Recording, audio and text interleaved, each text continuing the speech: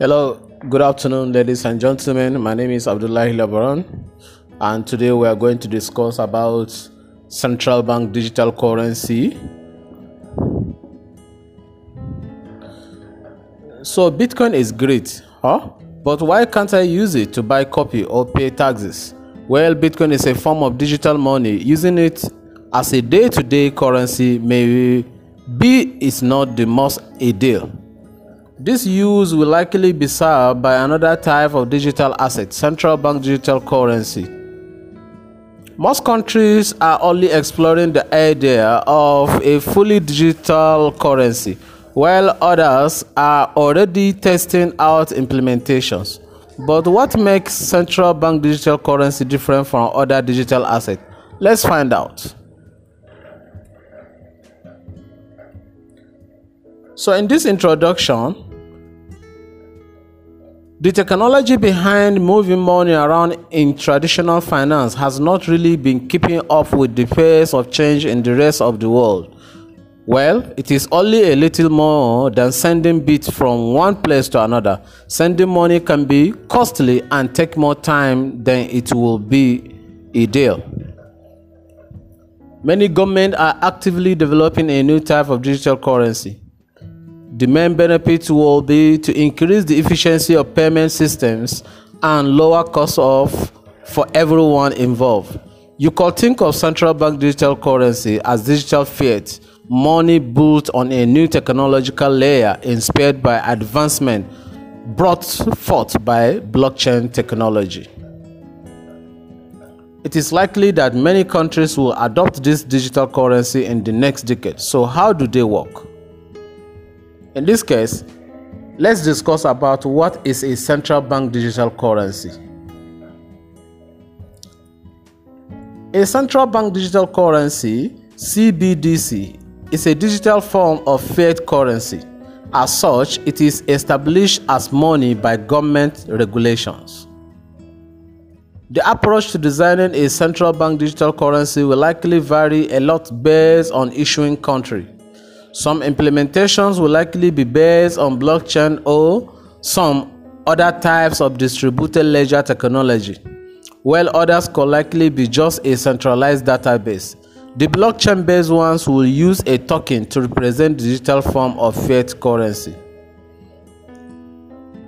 While we could argue that central bank digital currency are inspired by cryptocurrencies such as Bitcoin, Ethereum, Ripple, and so on, they are quite different. Central bank digital currencies are issued by a state and declared legal tender by a government. Cryptocurrencies such as Bitcoin are borderless and are not issued by any state or centralized entity. Of course, that is not to say that you won't be able to make cross-border payment with central bank digital currency. But Bitcoin doesn't even know what national borders are. Many central banks are considering or even actively experimenting with a proof of concept for central bank digital currencies. Let's take China for example. China has been working on a project called DC/EP, standing for Digital Currency Electronic Payment. Since 2014, an active trial for the digital yuan has already been rolled across various cities in China. The European Central Bank (ECB) has issued a report in October 2020 that proposed a digital euro and assesses the merit of such a digital currency. Now, our second topic for the day is understanding central bank digital currencies. From a technological standpoint, a central bank digital currency is essentially a database run and controlled by the government or possibly approved entities in the private sector. This is why central bank digital currency is a permission database, as only approved actors have the ability to transact on the network. As such, the centralized entity controlling the database also has the ability to prevent transactions from going through, revert transactions, freeze funds, or blacklist addresses. Many central bank digital currencies will probably run on their own blockchain. However, some of them may be issued on public blockchain. This way, they will have permission asset being settled on top of a permissionless base layer. This could provide the best of both worlds, as the permission layer could provide the needed control for central banks, while the permissionless layer could provide the strongest security guarantees. This, however, likely won't be the norm.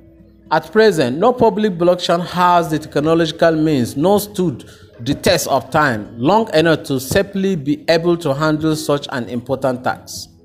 Other than that, it is somewhat difficult to generally outline how a central bank digital currency works. As such, each country will have a different approach. They will most likely tailor the technology to their specific needs. Benefit of central bank digital currencies. So let's look at the benefit of central bank digital currencies. You may have heard the press banking the unbanked in relation to cryptocurrency before. Well, the idea does have some appeal.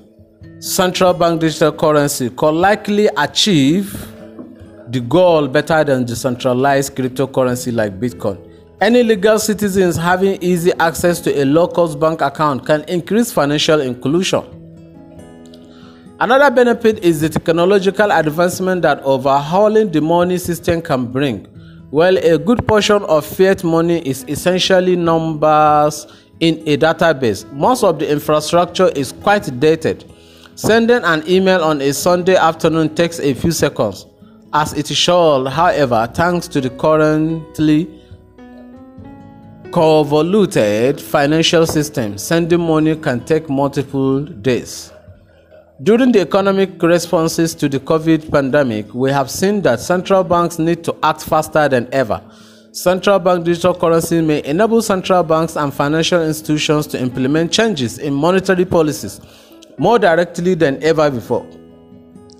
This has the potential to overhaul how central banks works. A central bank digital currency also makes it easier for government and central banks to track illicit activities. So now let's look at the relationship between central bank digital currencies versus stable coins. So all this sound awfully like a stable coin, right? Functionality, they are somewhat similar. They both represent fiat money in that form of a digital token. However, under the hood, they are quite different. The issuance of stable coins is typically handled by a private entity, and they are basically a representations of fiat money or some other asset. They can be redeemed for the value they represent, but they are not fiat money. While central bank digital currency, on the other hand, are issued by government as fiat money. Now, let's also look at the relationship between central bank digital currency versus cryptocurrencies. As we have mentioned earlier, central bank digital currencies are different from cryptocurrencies. Central bank digital currencies are issued by a central bank and issued legal tender by the government. You could think of central bank digital currency like banknote. It is a unit of account, a means of payment, and a store of value. Well, true cryptocurrencies such as Bitcoin are quite different. They are not issued by a government and don't really concern themselves with national borders. They are permissionless, trustless, and censorship resistant. In addition, there is no centralized entity controlling the network. No one can blacklist your Bitcoin address from sending or transacting to another Bitcoin address.